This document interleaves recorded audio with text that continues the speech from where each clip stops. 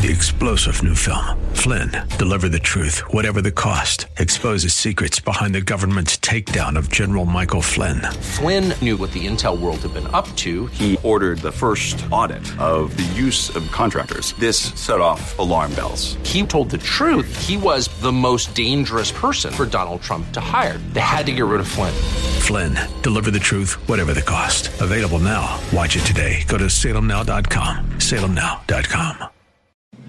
The Cal Thomas Commentary is brought to you by Values Through Media. Now here's syndicated columnist Cal Thomas. The Southern Baptist Convention, America's largest Protestant denomination, reports a drop in membership of 4% last year from 2018.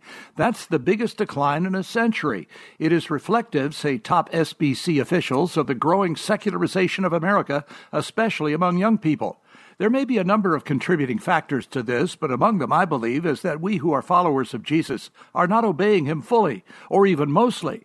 When younger people think of what it means to be a Christian, they see divorcing parents, even within the church. They see people who seem to be more for President Trump than they are for Jesus. They don't see Christians loving their enemies, praying for those who persecute them, visiting prisoners, or caring for widows and orphans. Those are the commands of Jesus. The decline in the number of Christians, not just Southern Baptists, is contrasted with the rapid growth of Islam. Ask yourself why, and then ask, am I sufficiently obeying Jesus, or do I want more than Jesus, which is actually less than him?